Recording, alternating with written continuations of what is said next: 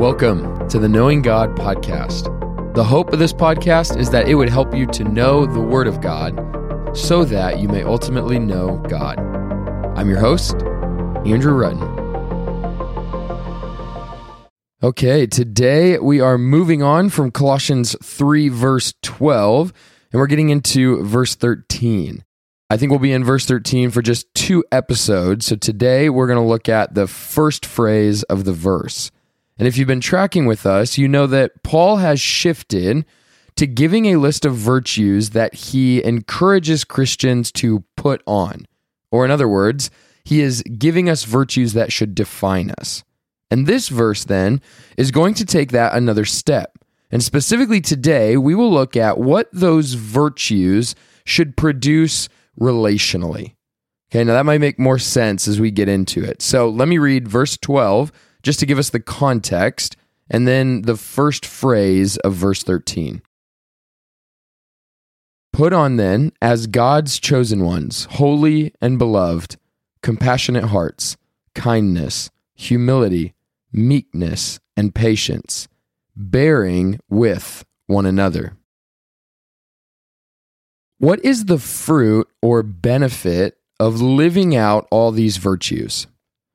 If you successfully would put on compassion, kindness, humility, meekness, and patience, what does that do? What fruit does that bear in our lives? Or to put it more bluntly, what's the point? Now, in some sense, it's probably most accurate to say that we do this because it honors and glorifies God. The more we live in line with His Word and the way He calls us to live will glorify Him and honor Him in greater ways. So us living out these virtues show that He is greater than living out of our flesh or out of the ways of the world. It gives Him honor to follow and obey. It's just like when, I was growing up. If my parents told me to mow the yard and I obeyed, that was honoring their will for me and the authority they have in my life. It gives them glory or prominence in my life when I do what they tell me to do rather than 1,000 other things. Or if a coach told me to participate in a drill and I immediately listened and did the drill, that is honoring the coach. It gives him glory or value because I immediately obeyed his voice. So too, when God calls us to something, it honors and glorifies Him when we do it.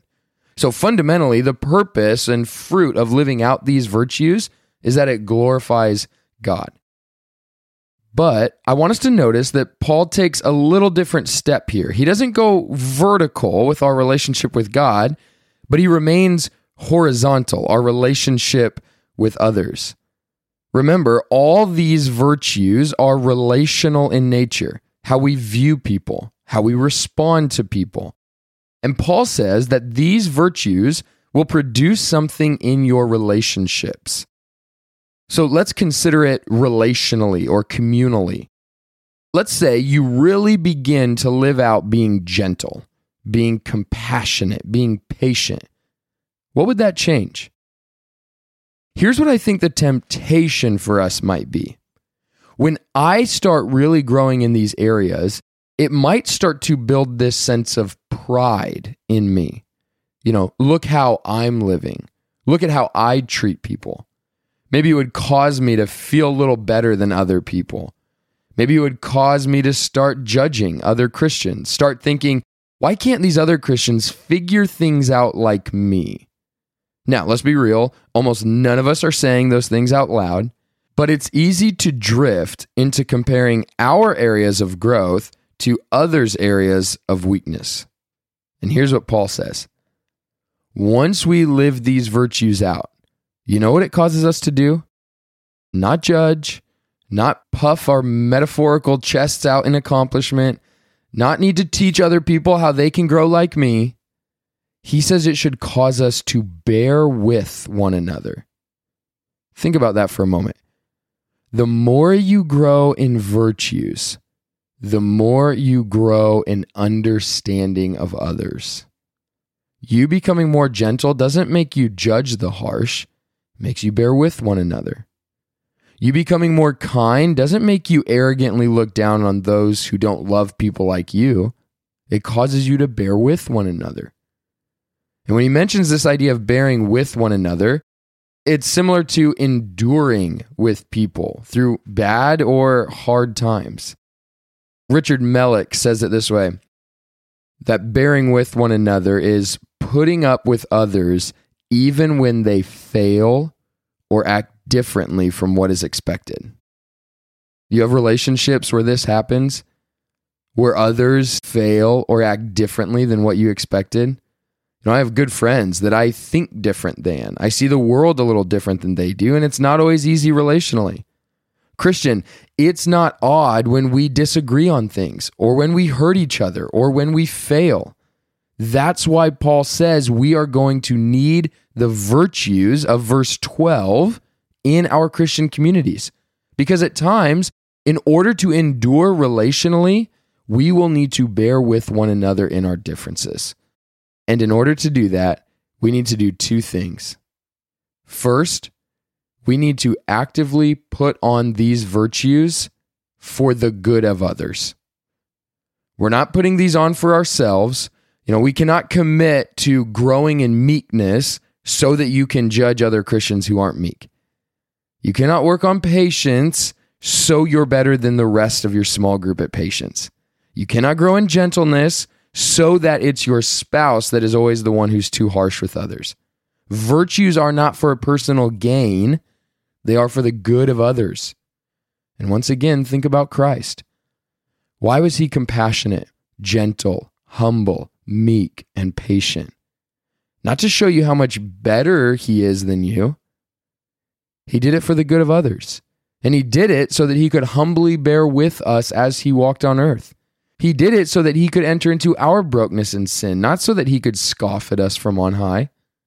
So too, our virtuous living is so that we can endure relationally with others, so that we can offer goodness to others. Which leads me to my final point here. In order to bear with one another, you need people in your life that are different from you. Let me say that again. If you want to live out what it looks like to bear with one another, you need people in your life that are different from you. You don't have to endure or bear with someone if they look, think, act, and talk just like you do. No need to endure or put on patience and humility and kindness if you are merely around people that perfectly resemble who you are and what you already think and do. If your community is not diverse in thought, background, personalities, age, or life stage, you probably don't need to endure much. Paul has in mind a community that is different than each other in most ways, but united with one another in Christ. And that type of community is not a picture of perfection on earth. It's going to take bearing with one another in compassion, kindness, humility, meekness, and patience. So here's what I want to leave you with today. I want you to ask yourself two reflective questions. And I really want to encourage you, take time, write these down if you need to, pause this, whatever you need to do. I really want to encourage you to prayerfully take time on these. When we think about the idea of bearing with one another, here's two questions. First, as you've grown, has it resulted in greater understanding or greater judgment? When you look at others, as you've grown, has it resulted in greater understanding or greater judgment? Now, here's the second question. Is your community diverse enough to need to endure with one another? Is your community diverse enough to need to endure with one another? On either of those, if your spiritual maturity and growth has resulted in greater judgment, or if your community is not diverse enough in all those different areas that you don't really have to bear with one another, we're missing the point of good, healthy Christian community. So ask yourself, as you've grown, has it resulted in greater understanding or greater judgment? And is your community diverse enough to need to endure with one another? As we grow in maturity, it should result in a greater understanding of other people, that allows us to bear with and endure relationally with people who are different than us. Friends, may God bless you and keep you. May He give you favor, grace, and peace.